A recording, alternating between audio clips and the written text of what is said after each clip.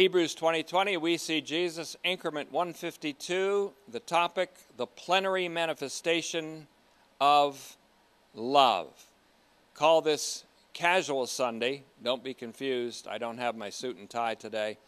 This is Casual Sunday. My version of Isaiah 20. Never mind. The plenary manifestation of love. Hebrews chapter 6, so far we have this from 6:1 through 10. Here's the translation.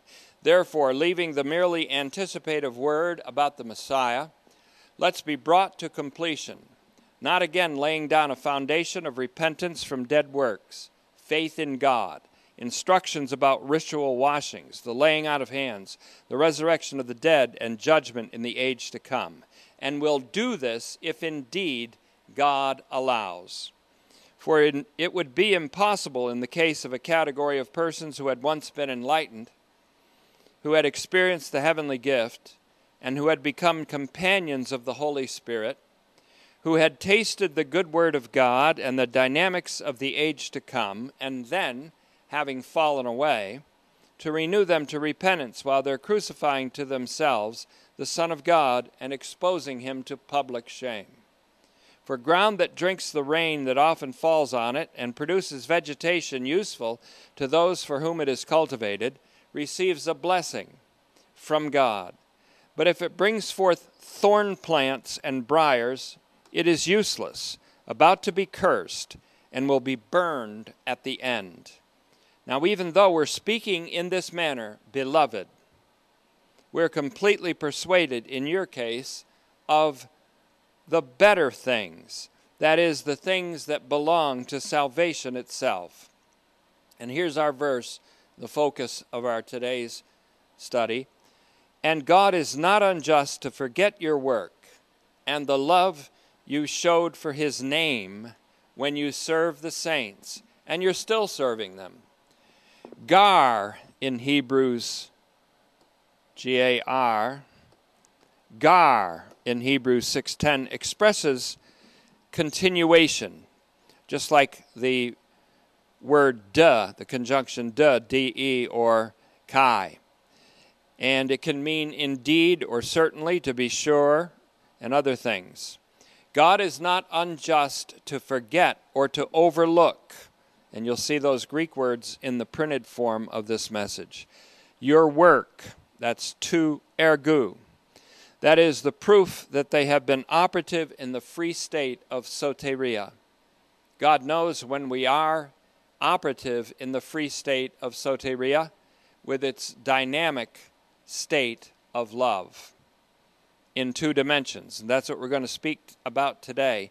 And the general gist of today's message will be around the subject of the plenary manifestation of love. In the free state of soteria, one is in the dynamic state of love in two dimensions, vertical and horizontal dimensions. The first, or the vertical, of the two dimensions of the dynamic state of love is described in the Shema Yisrael. Deuteronomy chapter 6, verses 4 and 5 reads this way. Be attentive, Israel. The Hebrew is Shema Yisrael. Yahweh is our God. Yahweh is one. An alternate translation to that would read this way. Yahweh is our God. Yahweh alone. Verse 5 then goes in to express the two dimensions of the dynamic state of love. Love Yahweh, your God, with your whole heart and your whole soul and with all of your power. Now the second, or what I call the horizontal or lateral dimension of love, is found in Leviticus chapter 19 and verse 18. And your hand shall not avenge you, and you will not bear a grudge against the sons of your people. You shall love your neighbor as you love yourself. I am Yahweh. Notice that in both cases the name of God is used. Love for the name of God, therefore, as it's put in Hebrews 6:10, is love for Yahweh, the one whose uncreated existence and eternal essence are the same. In Leviticus 19:18, God actually, we could say, signs his name to this commandment.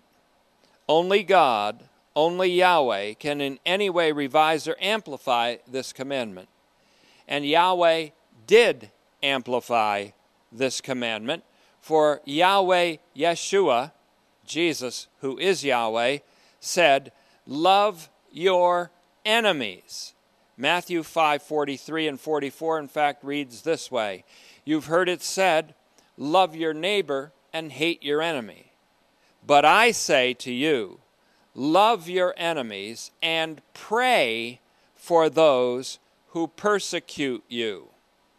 Yahweh Yeshua amplified the horizontal dimension of love to include one's enemies. His commandments in the Sermon on the Mount are what we would call counterintuitive. They're against what we would naturally assume to be reasonable commands, not because they're unreasonable, but because they're supra-reasonable in the Logos, the Word of God, and in the Holy Spirit. So we might ask, where in the Scripture does it say to hate your enemy? Jesus said, you've heard that it's been said that you would hate your enemy. Well, it doesn't say that. Leviticus 19:18 neither adds that nor implies it. Now, listen carefully. Jesus did not say that the Scripture says, hate your enemy. He said that his listeners have heard it said, you shall hate your enemies. This never came from the lips of Yahweh or the prophets in whom he spoke to the fathers. It was evidently an inference made by the scribes and Pharisees. Jesus refuted this inference and presented the exact opposite command.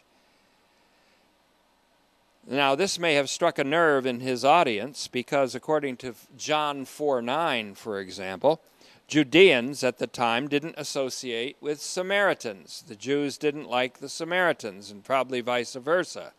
And there was, of course, a natural animosity of Judeans for their Roman occupiers.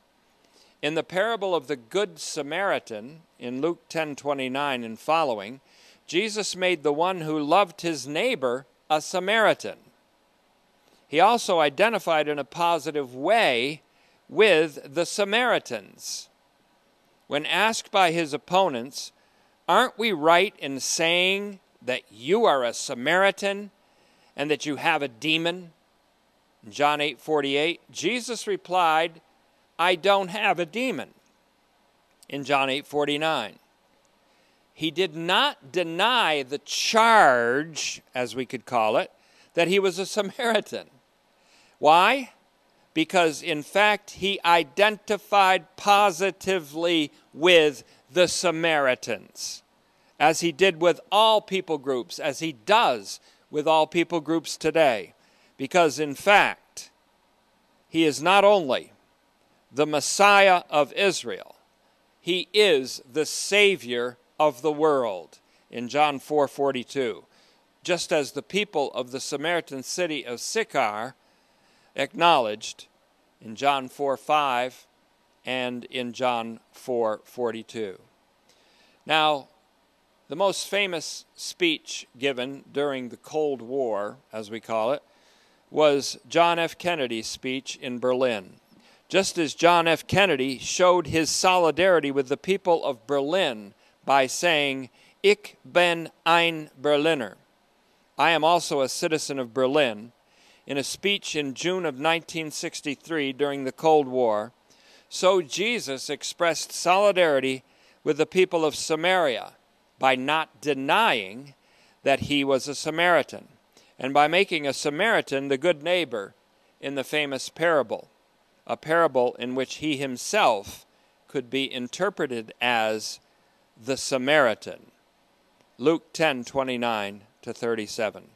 Jesus himself fulfilled the mandate to love one's enemies and to pray for those who persecute us by praying himself from the cross for his crucifiers, even praying for their forgiveness.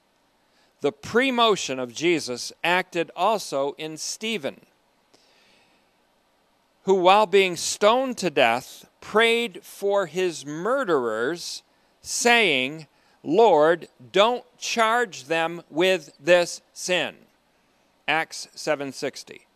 Stephen made this petition in his dying moments while seeing Jesus, the Son of Man, at God's right hand as heaven was open before him. Acts 7:56. And that's the point. All real love comes from a pre-motion of Jesus, the Son of Man. It comes from seeing Jesus and from conformity to him, especially in the moments of his dying. In Philippians 3:10, when he prayed, Father, forgive them. It is intriguing that Paul said that he wanted to be conformed into Jesus Christ's image, into the image of his dying, meaning Paul wanted to be as Jesus is and as Jesus was in his dying moments, in which he prayed for his persecutors and demonstrated love for his enemies. Philippians 3:10. Think about that. Meditate on that. It might take your mind for a 2 or 3 hour trip. And it won't be a bad trip either. And so, Father, forgive them, Jesus prayed from the cross. He commands his disciples, love one another as I have loved you. We often miss that last part. As I have loved you, in John 13:34. The only way that we love one another as Jesus loved us is if our love comes from a pre-motion of Jesus in us. This is what Paul meant when he said that the love of Christ controls me in 2 Corinthians 5:14. He came to be a lover of all human beings because he was pre-moved by the love of Christ, the one who died for all. This pre-motion is ever alive and energetic in the Holy Spirit, who pours out the love of God in our hearts. Romans 5:5. Now Romans 5:5, speaking of that verse in particular speaks of God's gift of his own love. Get used to that phrase, God's gift of his own love. The phrase, the love of God, which is he agape tou theou in the Greek, is arguably at least what we call a plenary genitive. A plenary, and that's where I have the word for our title, genitive. Now we already know of the subjective genitive, we already know of the objective genitive, but when you add these two together, you get a plenary genitive. So the phrase, which you'll see in print in the Greek and in transliteration in the Greek, he agape tou theou. Let me just write it up here because it's a very key phrase for us today. He agape, the article He, and then agape, A-G-A-P-E, agape. He agape, then tou theou. Tou theou, the love of God. The love of God. He agape tou theou. It's a plenary genitive phrase. Plenary genitive combines both the subjective genitive, which would be the love that God has, or the love that he expresses for us and for others. And in combination with that, the plenary genitive includes the objective genitive, which would be the love that we have for God, our return love, what some might call the reciprocal love that we have for God. The plenary genitive sometimes, well, it always does this. The plenary genitive combines both the objective and subjective genitives. And so Romans 5:5 means that the love of God for us and for others, and our love for God that's commanded in the Shema Israel, and for others that's commanded in Leviticus 19:18, is all part of God's gift of his own love, which is also the gift of the Holy Spirit which is also the heavenly gift spoken of in Hebrews 6:5. If you take the list of things that happen in Hebrews 6:4-6, you have a wonderful compendium of benefits of salvation. And if you do that separate from the warning that's there, you can have a tremendous soteriology right at your fingertips. God's gift of his own love is what is operative in the free state of soteria, which we've defined in previous messages. Both the vertical dimension and the lateral dimension, otherwise known as the horizontal dimension of love, are comprehended in the same plenary genitive phrase, he agape tu theou. It's a phrase that also appears in 1 John 2:5. So there's a Paul-John connection here, which says, but whoever keeps his word, truly and really in him, the love of God is completed. There's another word that's a key word in our study. The word is teleio, T-E-L-E-I-O-O. Teleio, and that becomes a word group that is riddled throughout Hebrews, including Hebrews 2:10, 5:9, 7:19, 7:28, 9:9, 10:1, 10:14, 11:40, and 12:23. Completion is the idea. In the person who keeps his word, that's somebody who prioritizes the word of God, not other things in life.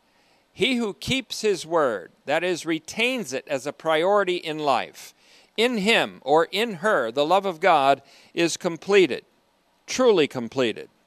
Now, for love to be completed, and here's the central thesis of today's message, for love to be completed means that it is demonstrated or manifested in both of its dynamic dimensions, total love for God and unconditional and forgiving love for all of humankind, including one's enemies. This completion in love is not unrelated to the completion to which we are called and to which the teaching pastor exhorts his readers to be carried in Hebrews 6:1. Christian perfection is completion in love. As such, it's conformity to Jesus. Practical salvation is operation in the dynamic state of love, in its two dimensions, and in its plenary manifestation. For real love to be completed in us means that love has its plenary or full manifestation. For real love to be completed in us, again, means that love has its plenary manifestation in and through us as it did with Jesus. Real love is love in which God is the first mover, Christ is the mediator, and the Spirit is the muscle. I'm going to say that again. Real love is love in which God is the first mover, Christ is the mediator, and the Spirit is the muscle. It's all a gift. The gift of God's own love. Freedom and love are one in the free state of soteria. For as Galatians 5:13 says, don't use your freedom as a base of operations for the flesh, that is, to indulge its passions and its lusts, even its passion to be righteous and to virtue signal, but by love be serving one another.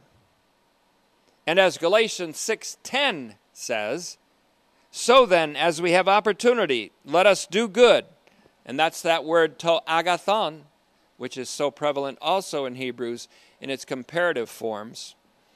So as Galatians 6:10 says, so then, as we have opportunity to do good, that is, to become agents of God's beneficence and benevolence to everyone. Why? Because God is going to be and is benevolent and philanthropic to everyone, bringing salvation to all. So, as we have opportunity, let us do good to everyone, especially those belonging to the house of faith. And that's our opportunity. Where is our opportunity? Well, we look for opportunities. No, our opportunity is now, in this age. Kairos is the word used there. During this whole age, we have opportunity to do good. We have opportunity to extend mercy, to extend compassion, to demonstrate mercy. And that brings us around again to Hebrews 6:10. Here's the verse. And God is not unjust to forget your work and the love you showed for his name. Notice that. The love you showed for his name when you served the saints. Imagine that. Serving the saints is showing love for God's name. And you're still serving them, he says.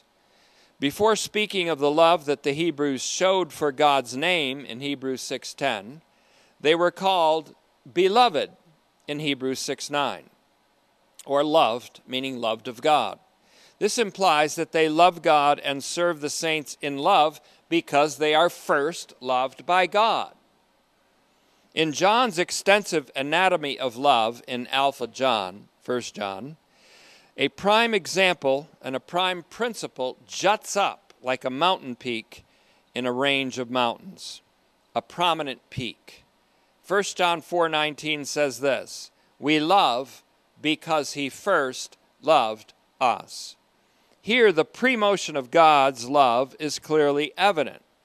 In 1 John 3:16, by this we know real love, that Jesus laid down his life for us. We ought also to lay our lives down for his siblings, the brethren, his siblings, which are our siblings.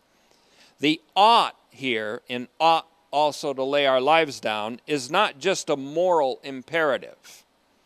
It's the reasonable effect of the pre-motion of Jesus' self-sacrificial love in us, which becomes self-sacrificial love in and through us. Also in the Johannine anatomy of love is this exhortation, children, let's love, not only in word or in talk, but in deed and in reality. This is a searing rebuke in a time of virtue signaling, our own time, in which people are under pressure to say or to wear emblems or make exhibitions, symbolic or otherwise, that they care. There was a whole campaign on a TV show that says CBS cares, and they had to get on and signal that because every corporation now seems to have to make some kind of virtue signal for fear that they will be somehow renounced as haters of one thing or another. And so people have to show or signal that they are tolerant or supportive of all people and that they are the opposite. And you must know I'm the opposite of a racist or a xenophobe, or a transphobe, or an Islamophobe. I want to show you this. They put conspicuous signs in front of their homes which announce that hate has no home here, signaling their virtue to every passerby who wants to throw up a little bit in their mouth, while they believe that certain categories of their fellow countrymen at the same time are worthy of censure, ostracism, and even death. Some even profess to be good while they are haters of the good. It is one thing to virtue signal, and quite another to operate in virtue love. The love called agape, love in action and in reality. For love to be in action and in reality, it must be pre-moved by God, mediated through Jesus, and empowered by the Holy Spirit, who pours that love out in our hearts and throughout our hearts, enabling us to love God with all of our heart, all of our soul, and all of our power. Doing the good toward others that the Bible commands is nothing short of being agents of God's own beneficence and benevolence to humankind. As genuine love is linked to action or deeds in 1 John 3:18, so it is linked to work and service of the saints in Hebrews 6:10. John the old man, he's called presbyteros or presbyteros in 1 John, also called Alpha John, more correctly. In Alpha John, the old man addresses the hypocrisy of those who profess to love God and make signals about that, singing, "Oh, how I love Jesus," etc. And there's nothing wrong with that song. It's a beautiful song, but it also can be a virtue signal while you're secretly angry with, holding a grudge against, hating, jealousy, or envious of the brother or sister singing next to you.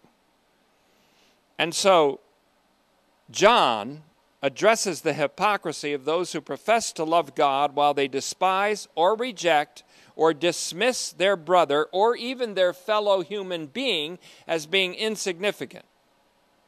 If someone says, "I love God," and hates his brother, he is a liar. That's what John wrote, the old man, the presbyteros, John the elder.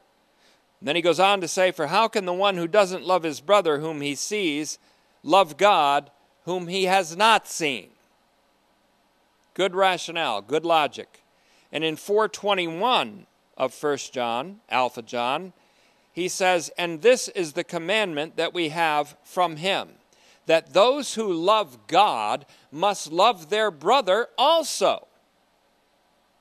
This is indeed the commandment that we have from Jesus, who is both God and our brother. Let me say that again. This is indeed the commandment that we have from Jesus, who is both God and our brother.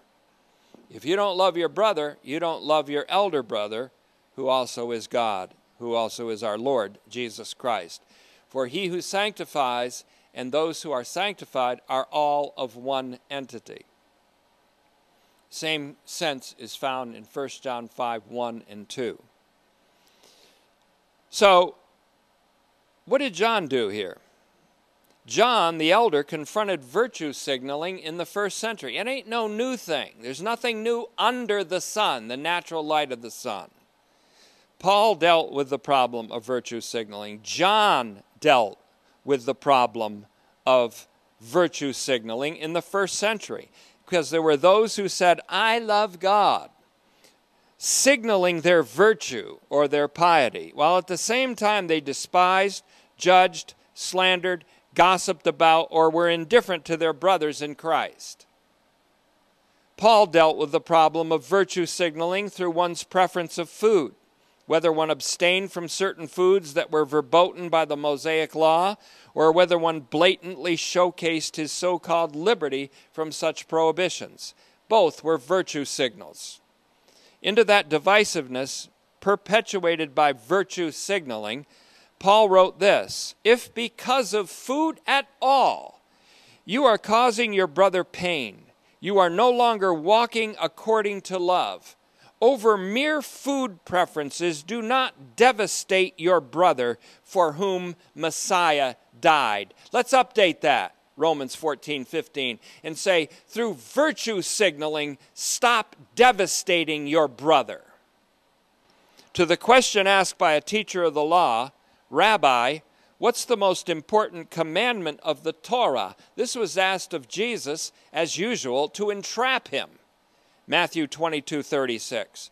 But to that question, what's the most important commandment of the Torah, Jesus replied this way: "Love the Lord your God with all your heart, with all your soul, and with all your mind." But listen to what he said after that. And as he continues, he said, "This is the greatest and foremost commandment, and a second is like it," meaning there's a second that's equally important and in total solidarity with that commandment. Love your neighbor as yourself. Jesus equated the second commandment with the first in terms of importance.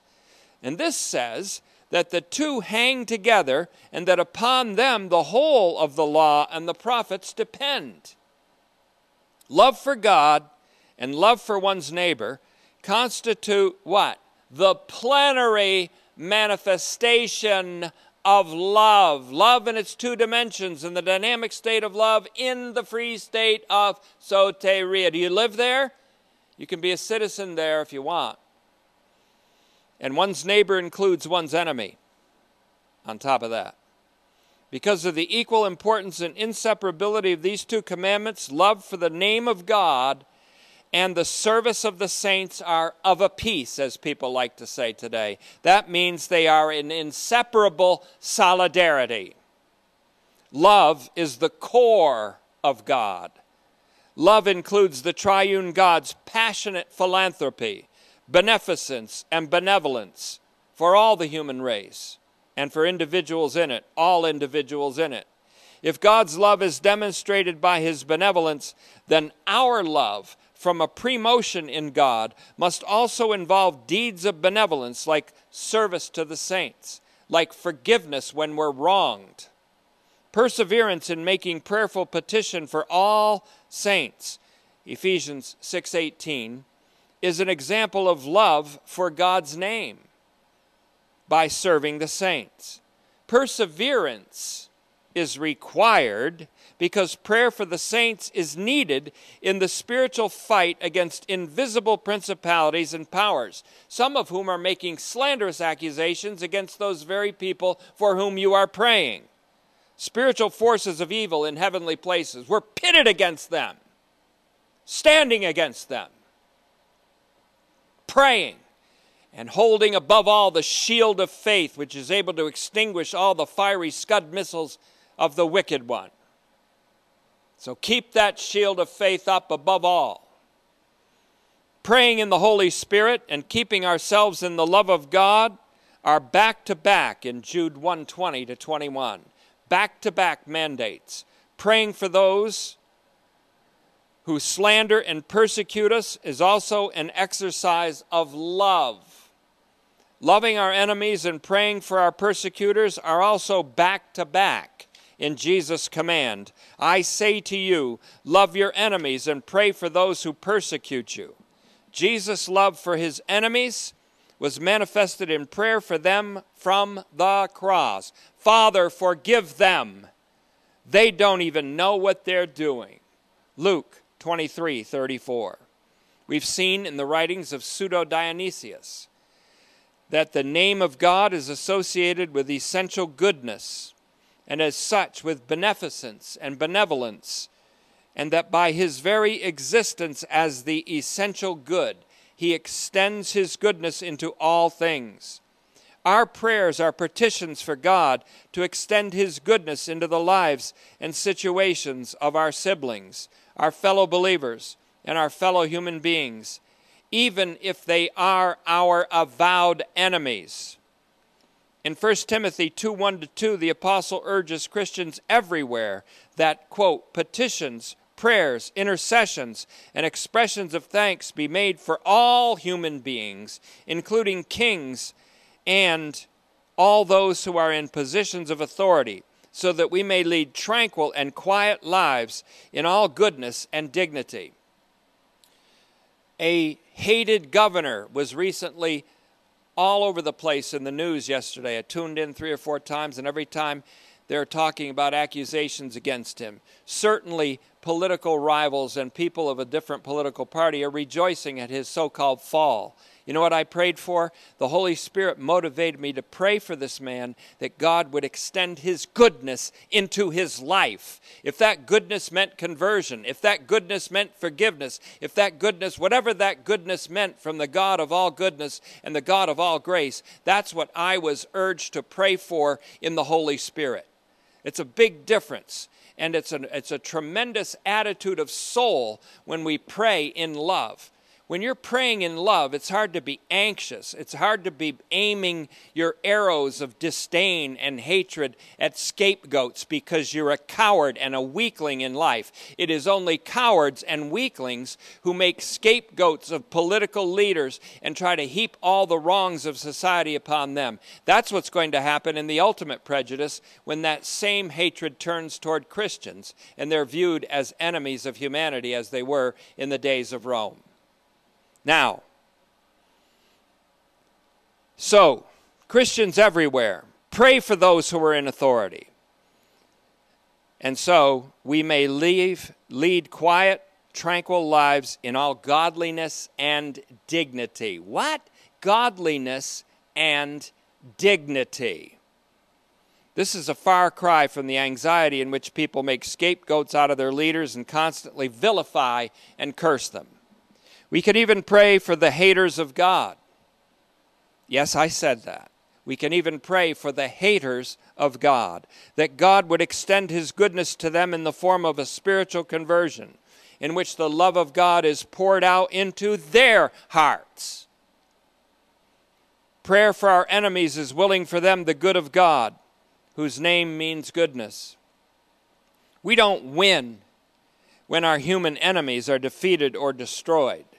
We win when our human enemies are converted by the God whose name is good and whose core is love. Conversion occurs by the just and mysterious law of the cross, which converts the evils of the human race and evil humans into the supreme good, as he did with Saul of Tarsus as a prime example, an avowed and dedicated enemy of the church and persistent persecutor of Jesus of Nazareth, Saul of Tarsus. Saul of Tarsus was there approving of Stephen's murder when Stephen prayed, "Don't charge them with this sin." Saul of Tarsus, who heartily approved of Stephen's execution, later spoke to the Lord of Stephen as, quote, "Stephen, your martyr," in Acts 22:20. Stephen's prayer for Saul was certainly answered by the God who does exceedingly abundantly beyond all that we can ask or think. The Lord not only did not charge Saul of Tarsus with the willful homicide of his witness, he also converted the evils of Saul into the supreme good in which Paul's life and livingness became Christ in Philippians 1:21. The writer uses two verbal tenses to describe his readers' service to the saints. We're still in Hebrews 6:10. The first is the aorist tense of diakoneo. You served in the past tense. The second is the present ongoing tense of the same verb. You're still serving, diakoneo. The past tense of their service to the saints under a particular time of duress and persecution followed their original enlightenment of the gospel about his Son. The gospel of God about his Son enlightened them. They went immediately from that enlightenment to a time of duress and persecution. The PT actually encourages them to recall this time in which they served the saints. So we turn quickly, we fly to Hebrews 10:32-34, and we read this. But remember the early days in which upon being enlightened you endured a difficult struggle with sufferings. Sometimes you were taunted and publicly shamed and afflicted. At other times you became companions of those who were so treated. You had compassion on those who were imprisoned, that is, imprisoned for their faith and confession of Jesus as the Son of God. And you accepted the confiscation of your property with joy, knowing you have an enduring possession. Of course, an enduring possession in future world. This was a recollection of their past service to the saints, an indication of their operation in the free state of soteria and the dynamic state of love. The PT notes that they're still serving the saints in ways that are specified, for example, in Hebrews 13:1-3 and 13:15-18. Some translations of Hebrews 6:10 have labor of love, to kapu tes agapes, as you'll see that also in print in the Greek. Instead of just love, some translations have your labor of love. This would be an echo of the phrase used by Paul in one of his earliest epistles. In 1 Thessalonians 1:3, he commends the saints in Thessalonica who had also endured a spate of persecutions, according to 1 Thessalonians 1:6. He commends them for their ta kaputes agapes, to kaputes agapes, your labor of love. In either rendering, the idea is the same. Both the Thessalonians and the Hebrews, as they're called, were operative in the dynamic state of love. In 1 Thessalonians 1:3, it is the labor of love in Jesus Christ, specifically. And in Hebrews 6:10, it's their work and the love they showed for God's name. That they showed, and that's the aorist middle of endeiknumi, E-N-D-E-I-K-N-U-M-I. You'll see it in print. I don't have time to write it up here. I have 7 pages of intense doctrine to transmit in this message. Endeiknumi, this love means that they demonstrated this love for God's name in observable actions, lateral actions. They didn't just verbally or symbolically virtue signal. They acted through the first mover, the only mediator, and the divine muscle of the Holy Spirit. Capital M for muscle of the Holy Spirit. The Holy Spirit is divine muscle. And they did so in tangible service to the saints. The saints, how about that word? Tois hagios. I am tempted to write that up here because it's a word so often used in the Old and New Testament, and it is the plural of saints, which looks like this in the Greek. T-O-I-S, tois, capital, or rather plural, and then hagios, H-A-G-I-O-I-S,